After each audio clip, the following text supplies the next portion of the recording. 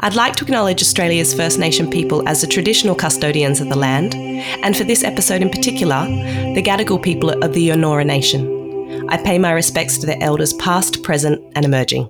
And I guess, that's one of the things that we do in our business as well, is we make sure we are regularly trying different wines, different regions. We're always doing tastings and we try to vary it as much as possible because then it becomes our knowledge base as well. This is Over a Glass. I'm Shante Whale.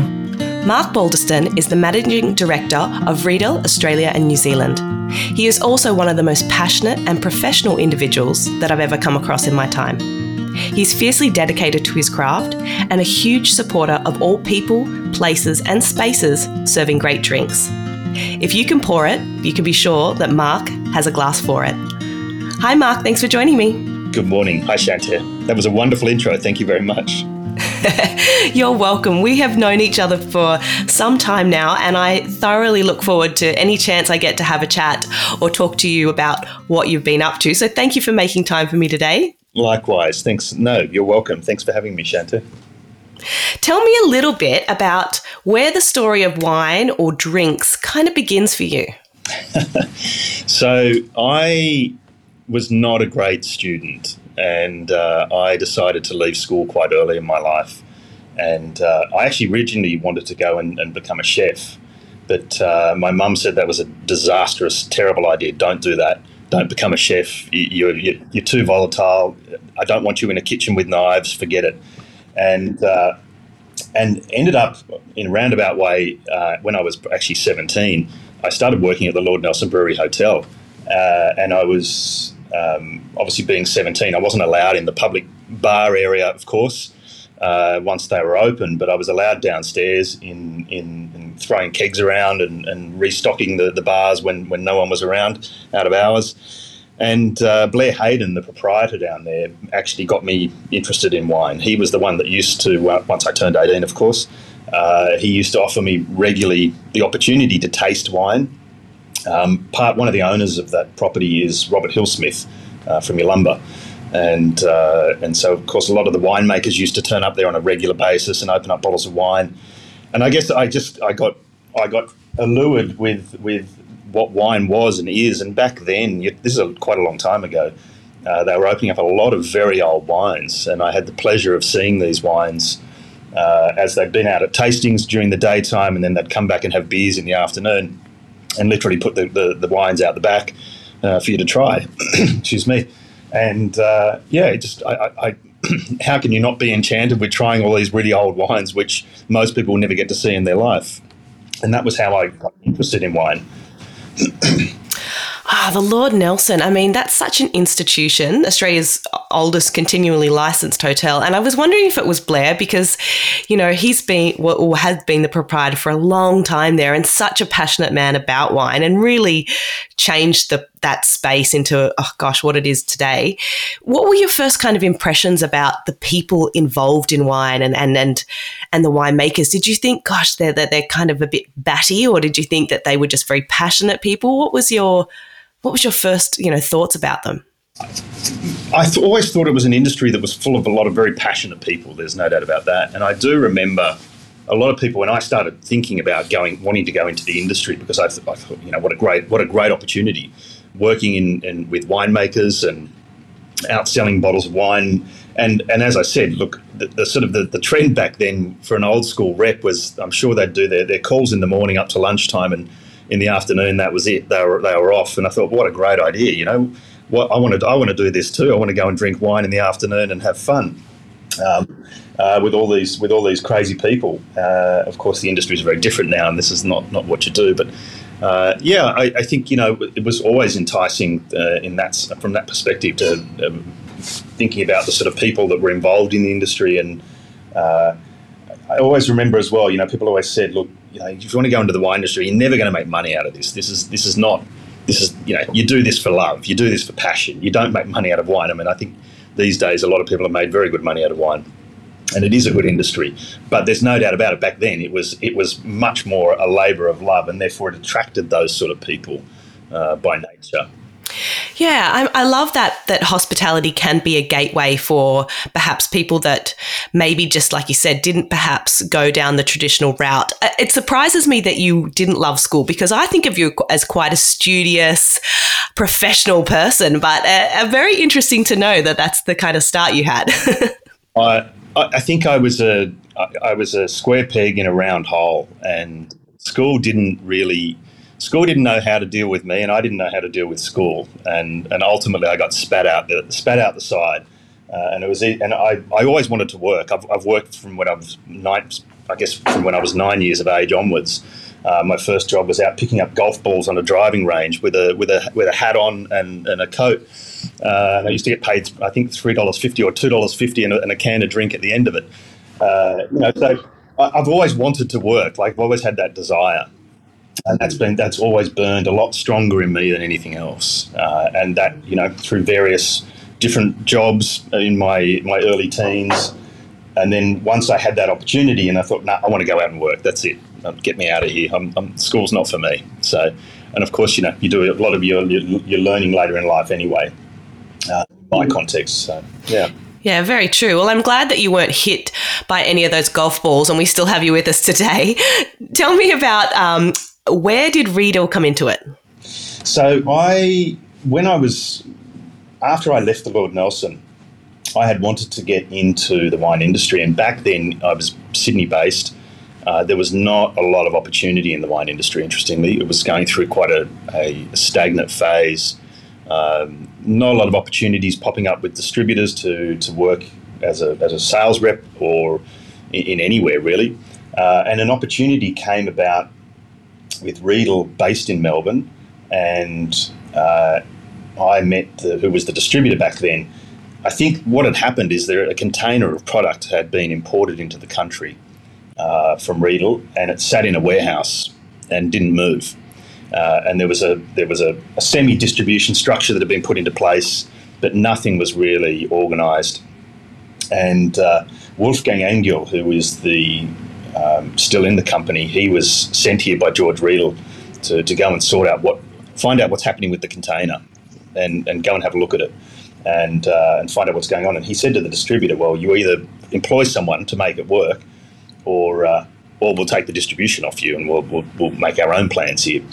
And I just happened to fall into the job at that time. It wasn't something that was intended, and so I started working for the distributor in Victoria, and it was interesting. I always remember going out and having a look and in the marketplace and trying to find this product before it even started, and I just couldn't find it anywhere. I'm like, right, okay. So we really started with a blank canvas, and this is back in '95, where right at the time we only had essentially what we classify now as all of our retail lines, which we were selling to restaurants. So there was a small number of accounts which had I guess supported the product and the brand, but based on the price points and what they were purchasing, it was a big stretch to get them to come across.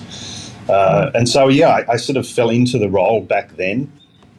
As I say, that was back in 1995, and then have continued, sort of evolving since then. But it's been a long period of time that I guess we've seen change. Yeah. Well, I mean, the industry, the glass industry, for that matter, dates back, to the 1400s or before that. But tell me, what was your first impressions of Riedel when you kind of first went into it? What was the thing that struck you? You thought, this is a company that I'm interested in working for? For me, it was about the product itself was something that you can't, even today, when we think about how the brand, like what the product does and what it stands for in relation to how it benefits a consumer, it was a product which was market leading, and it was paving its own road. And glassware at the time was very different. Glassware there was the little XL5 that was everywhere, and most sort of wine bars were using that as a drinking glass, or alternatively they were using some form. Better restaurants were using some form of decorated glass. And when you saw then the product and how it worked, it was very easy to fall in love with it. It was a product that it just performs every time, and it always enhanced the wine, the beverage, the moment, the experience, every little part of it. And, back then we were only dealing with 3 lines. We had a handmade line, which was sommeliers, which we still have. We have Vinum, and we have Overture. These were, and Overture was what George Riedel produced just to sell to restaurants because they wanted the Riedel brand, but they didn't want to spend the money on Vinum. And and as I said, these were all retail products. But so we were, a lot of our tastings and a lot of our workshops or experiments and training sessions that we did with clients were with our sommeliers series, our handmade line that come out of our main factory in Kufstein. It's, when you use a handmade glass, there's just something unique and special about it. It's a very, very beautiful piece. It's been, produced by an artisan. Every piece is unique and is different, and that's the joy and the beauty of what a handmade product is. Hard not to fall in love with it, I guess. That was where I got to with it. And again, every time you use it, it just reinforced with me how amazing the product is and how amazing it is for the consumer that they always get an amazing glass of wine when they drink from a Riedel glass. And that for me was what really struck me. And it was the one thing that, you constantly were able to show people how to enjoy something to a higher level. And it was a very unique thing. There was not many other products in our industry, wine-related, other than different wine brands that sparked this interest and this joy in a consumer. And I guess that was really what ultimately took me. I think it's interesting because Riedel does everything to the utmost level of perfection, whether it's marketing, packaging, delivery, everything is thought considered and wonderfully executed. But I think what's amazing is the product. Like you said, the product itself. If I speak to Nelly, any sommelier or wine lover or bartender, they always have a moment where they've come across Riedel glassware and they've had the experience of tasting it and gone, holy crap, I cannot believe the change in that tequila or that glass of wine just by doing the process and the experience of having that, that smell and that sniff and enjoying the product.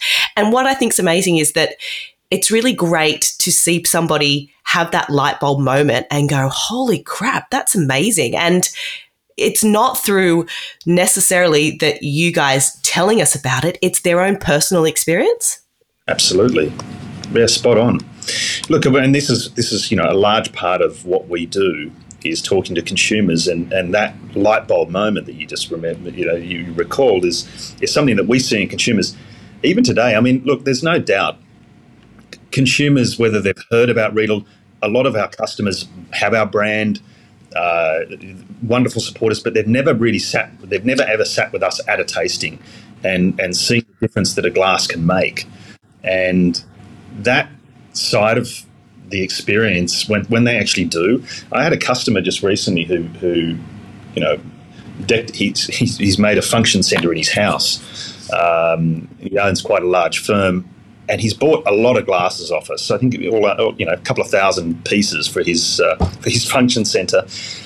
And I asked him to come along to a tasting just recently. So he'd already committed to the brand. He was a very valued customer, very loyal. He came to a tasting and said, I had no idea that it had made that much difference. And it's one of those things, unless you go through that experience, unless you do a comparison, then it's just a vessel which holds a liquid, and there's lots of those out there in the market, plenty of them. The market's full of them. Once you then make the glass work, that's what matters. And I guess, that's largely what we do, and we try to do is really educate people from that perspective. Yeah. And that tasting that you talked about, I was lucky enough to be invited to one by you where George was there at the time. And I will never forget the entire process. It was like everyone was hanging on every word that he spoke. There was death silence when he spoke. But I remember it was these incredible moments where you're like, oh my God, I can't believe that. It's almost like there's some kind of magic happening in the room. And then, the glassware was packaged up to take home. I was like a kid in a candy store. I was just absolutely just thrilled. And I even said to my parents, I was like, you need to go and do one of these experiences, because I said everyone gets so much out of them. Look, absolutely. And George, in this sense, George is retired these days, but thankfully, he still does tastings from time to time. And George is the master of it. His tastings have become very complex and very late because he's learnt it over a long period of time. I think even in the end, some of his tastings were blowing out to well over 2 hours. But they're full of content and full of information, all of which is interesting. I think to the average consumer, maybe probably could be an oversaturation, but there's to the trade amazing information and content that comes out of a tasting with George. So yeah, fun experience. Yeah. He certainly knows how to capture a room. And in saying that, so does Maximilian. So Riedel is a family-owned company with over 300-year history. Tell me, what's it like working for a family that's kind of in their 10th and 11th generation? The company is, look, I think working in any family business, you always have to work with a sense of passion and a sense of dedication because, especially in this case, there's, as Maximilian always says, there's 11 generations, 266 years behind him. You don't want to be the last one, and that message and that passion is literally pushed right through the business and through the company, in which case, we're very, it's a fun brand and it's a fun product, but we're very serious about what we do, and we want to always execute it at in the best possible way. Look, I guess the other thing with working for a company or a family business like this is it's a very flat structure. So we talk directly with owners. If you want decisions, you talk with an owner. Things get done at a very rapid and fast pace, and we're all and everybody at the sort of the director level, including and the family, we're all across all the topics that are relevant to us on a day-to-day basis. So things move very quickly and very fluid, and regardless of where we're all based around the world, we're all communicating on a very regular basis. So. And I think rather than having a corporate structure, which it's just not us, that's not what we do. We're not a small business, we're not a giant, but at the same time, everything is done, one-to-one. A lot of involvement from owners. Yeah. Wow. Amazing.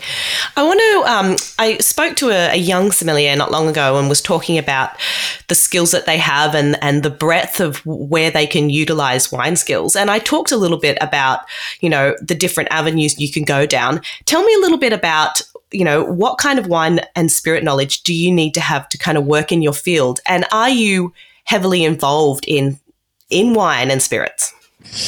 Absolutely. Look, initially when I look for people to join our business, I don't necessarily look for someone who is a wine professional or wine or spirit professional. I tend to look for people who have knowledge of wine and, sort of a basic working knowledge to some degree, whether they've worked in the industry, whether it's selling or whether they've worked in a winery. For me, it's more about the passion because all the other stuff, I can't teach passion and desire, but we can teach you about wine. You've got to have, as time goes on, you've got to build a fairly good working knowledge of all wine. We don't align ourselves with any one sort of winery or brand. The product can be utilised across the entire industry, but you've got to have, from a communication standpoint, when you're standing in front of a consumer, you need to have a good basis of knowledge of working knowledge of wine. And look, mine has been developed over the course of, I guess, 26 years. But going to a lot of tastings, going to a lot of different events, talking to winemakers on a regular basis over a very long period of time, and you learn a lot. I think initially, my wine knowledge was non-existent, and I think when I was also talking to a lot of people doing tastings, doing Riedel tastings, not only was my knowledge nowhere near what theirs probably was on wine, I was the youngest person in the room by at least 25 years. I think the consumer age bracket's changed over the years, as has knowledge. Knowledge has increased. Consumers have gotten younger. I've gotten older, of course, but consumers have definitely gotten younger. But the general sort of knowledge of wine in this country has increased significantly. I mean, you would have seen this as too over your time when you think of the average sort of experience of consumers. So you've got to have a very solid knowledge of wine, but that can, we generally develop that over time in this business. Like I suppose a lot of things, it's about attitude and passion first, and everything else can be taught along the way. But the reason I ask that is because I know that your knowledge of wine is right up there. And I think in terms of the fact that you're working with varietal specific stemware, you need to have a really good grasp of what some of the classic varieties look and taste like, who are the producers that make those, really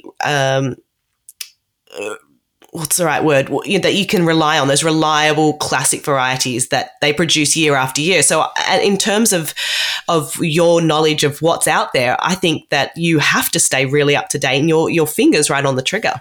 Absolutely. Look, and wine, as I sort of say to anyone who joins us as well, wine is you can't shortcut the process. Wine is one of those products, there's a lot of it out there. And the only way you can really learn about it properly is stick your nose in that glass and put it in your mouth and try it. You don't need to drink it all, so you can by all means spit. There's too much wine in the world to drink it all, but the reality is you've got to try it. You've got to be doing this consistently. There's just wine is. I always love when we talk, when we do interviews or I even talk on podcasts and things, and someone says, "Oh, can you explain a glass to me?" And it's like, well, I can, but it's really difficult in this medium.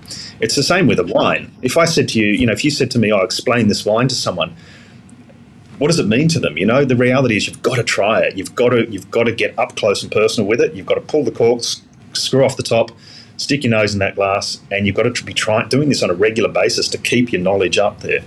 And I guess, that's one of the things that we do in our business as well, is we make sure we are regularly trying, different wines, different regions. We're always doing tastings, and we try to vary it as much as possible, because then it becomes our knowledge base as well. And that's the critical part.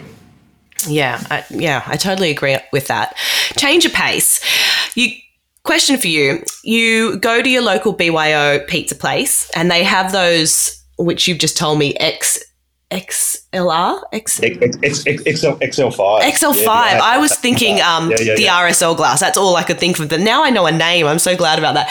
That's what they've got to serve, and you've taken a nice bottle of wine. Do you take your own glasses? Yes. Look, my wife and I are... I'm sure we annoy some people, but we're famous for walking around with our own glassware if we know that it's not available. If we're going away for a weekend, we always pack a little case and we make sure that we have our own glasses ready to go. Whether it's a generic glass in an Overture series or whether we have something more specific, just depends where we're going and what we're doing. But absolutely, we regularly take glasses out to places when the local joint where. In the end, some of these places I end up actually leaving a box from time to time because it's just easier, and you can they're always there for you. Makes sense.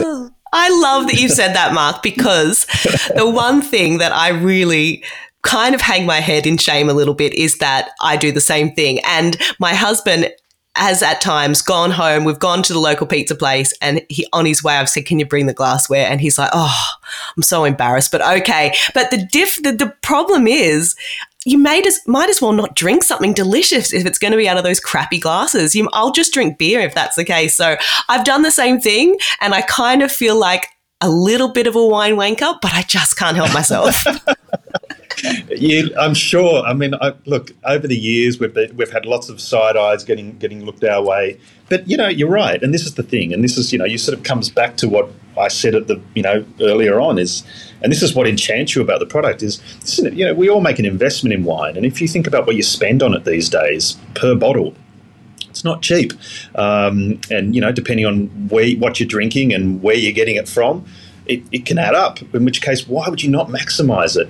Whether you're having a pizza or you're going to the local Thai place, whatever it may be, just throw a couple of glasses in. It makes perfect sense. It's so true. And my local little Thai place, they keep my glasses so that I don't have to look silly walking in. Yeah, even better. The best for a venue is when you bring in your own glasses and you take them away. That's the best opportunity for them. They don't have to break theirs, and you don't drink their detergent, so everybody wins. Oh, I love it. It's so good. You made me feel at home, so thank you for that. Tell me, can you explain a little bit, just in maybe a bit more of a general sense, the difference between kind of crystal and glass? Because it's a question that I would get asked a lot in the restaurant. Like, is this glass crystal? Is it glass?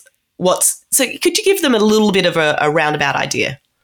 Yeah, so look, I think this is one of these, this is definitely a topic which can be very confusing.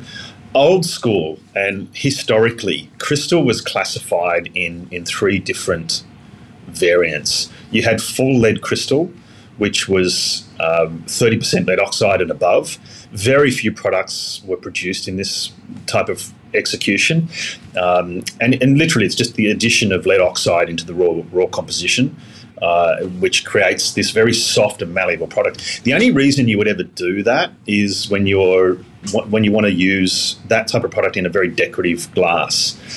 So you're going to cut it, for example. So if you think back, you know how glass window panes in old school windows, they would slump over the years. And the reason they would slump is because they have lead oxide in them. And so the addition of lead means that they're very soft and malleable and pliable. It also makes them very heavy. And so it depends on the style of production. We always used to, historically, up until 2013, 2014, we used lead crystal in most of our lines. Lead crystal was 24% weight by volume, and that gave us a brilliant, clear product. It had beautiful weight to it and presence in the hand, and beautiful elegance. But look, having lead oxide in the factory and just on that topic, the issue for us moving forward was that we always had to have a doctor on site when you have lead oxide as a raw material, and we always did batch mixing in-house. So for that purpose, we always had to have a doctor 24/7 on site. They didn't do anything, but they had to be there. Just that was one of the legal requirements. So we made a decision to eliminate it out of the product.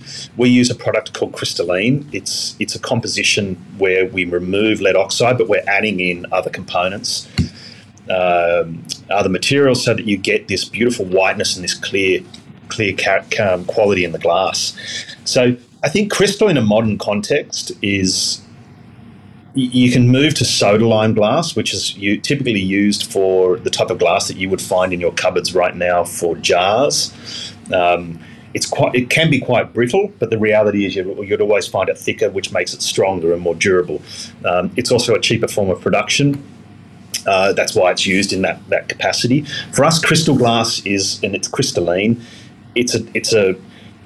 Some people would say it's a marketing reference and term. There's no doubt about that, but the reality is we don't produce soda lime. So if you don't produce soda lime and you step up, it's crystalline is our product. We actually batch mix in-house still, and we're fully responsible for our own quality. This is something that is unique to us. We pride ourselves in our quality. All of our glasses have this beautiful whiteness to them, and 95% of other products in the marketplace that sit out there, they've all got these different colour refractions to them, and the reason is because they're using cheaper products. Now, we could do the same thing, but it means that you're going to get all these different colour variants in your glass, and because of what we do, being the wine glass company, we don't want this. So it's something we're very proud of, the composition that we've managed to work with. But look, I think there's only one factory that I'm aware of that is still producing lead oxide in glass, and it's only because they're doing a lot of cutting of product. Outside of that, there's no need for it in a modern context. So it's still, I know it's still probably a very vague description, but it's as concise as I can get. No. I think you've done a great job, because it is so detailed, and I'm fascinated by glassware because I think it really reflects the world and what's happening in it. And if you look at how far glassware has come over the years, it's absolutely fascinating. So I could get really nerdy and I could pick your brains for much longer than this. But no, you've really answered the question. So thank you for doing that. Yeah, no, you're welcome. I mean, it is, as I say, I know, we understand. It's one of these very vague things that some people have a little bit of an understanding of, but there was not a lot of information. There was not a lot of information that graded what was put out into the marketplace in the past. Yeah. And I mean, these days, everything's been answered in everything that people want of a glassware. It used to be, we've got beautiful fine crystal, but you can't get it out very often because someone's going to break it and it costs a lot of money and it's too delicate. Now we have lightweight, durable glassware that you can use for any occasion so everything's kind of been answered. I mean, a lot of the Riedel range, the few of them, you can put them in the dishwasher. Absolutely. All of it can go in a dishwasher. I always say to all of my tastings that our glasses are dishwasher safe. They're not human safe. We love to test the pressure points. We do all sorts of crazy things like twisting them at either end. But the reality is you put in a machine and it's stable, it won't break. The machine cannot break your glass. We break our glass through negligence. No one wants to hear this. Nobody wants to hear this, but it's just the reality. It's just the way it is.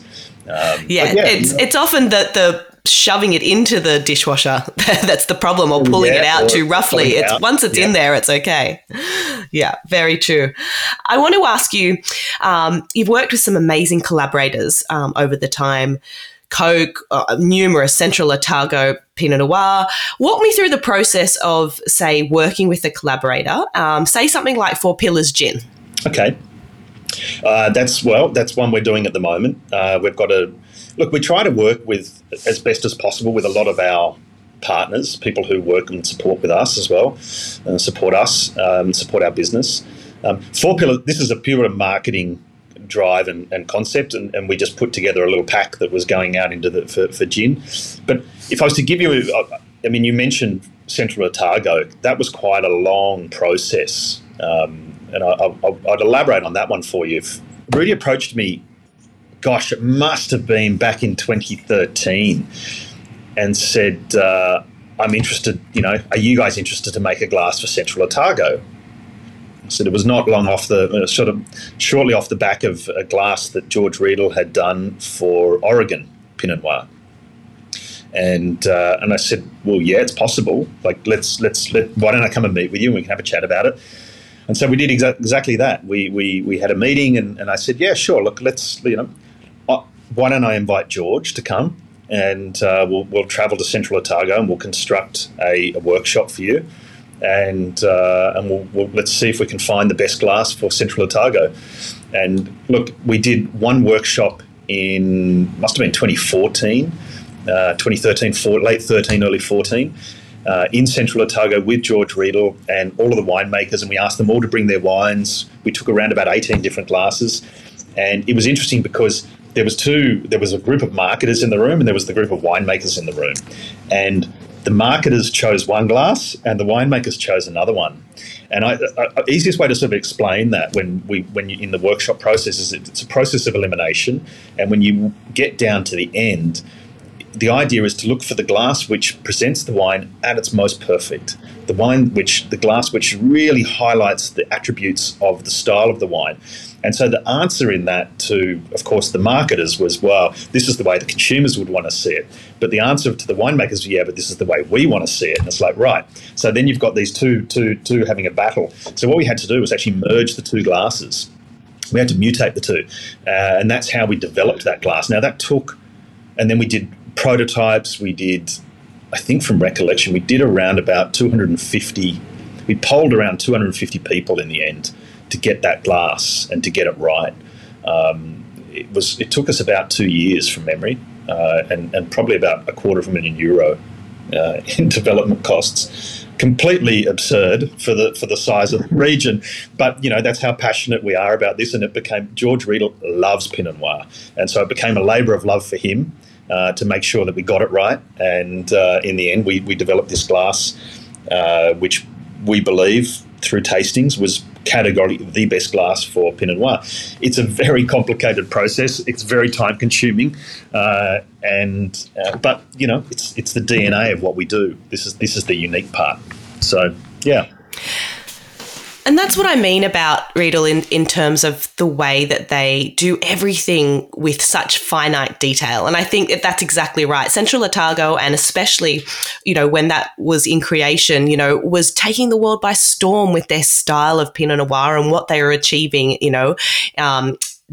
with Rudy Bauer at Quartz Reef and a lot of the guys in Central Otago, and it deserved its own glass. And I just think it was so exciting because it generated that excitement around the region, but also about, why it was special as opposed to other places in the world. And I think it's really cool. And you get to do so many fun things like that, whether it, like you said, it be a gin or Coca-Cola, or the first time I came across the glassware was tequila, and I wasn't a huge tequila fan. And then I got to have tequila in a glass that actually showed this array of beautiful aromatics rather than just this hot, spirituous alcohol, which is what I kind of knew. So, yeah, just remarkable. I mean, look, the Coca-Cola one was a left of centre, and that was a George Riedel special because George Riedel he had a fascination with Coca-Cola as a kid, and he had the opportunity to develop the glass for them.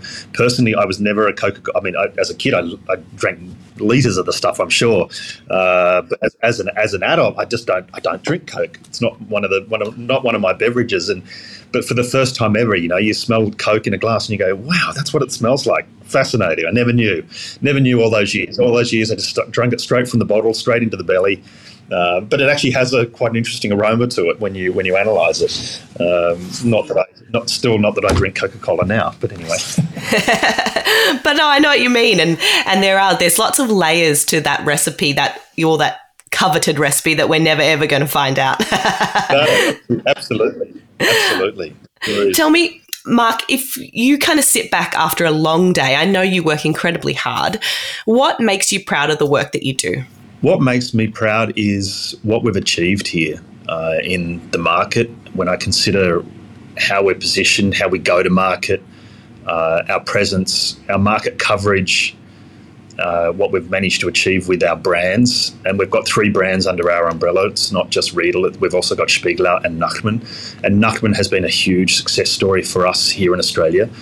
And I look, through the COVID period, we were very, very lucky and very blessed that, consumers being home, people stocked up on glassware.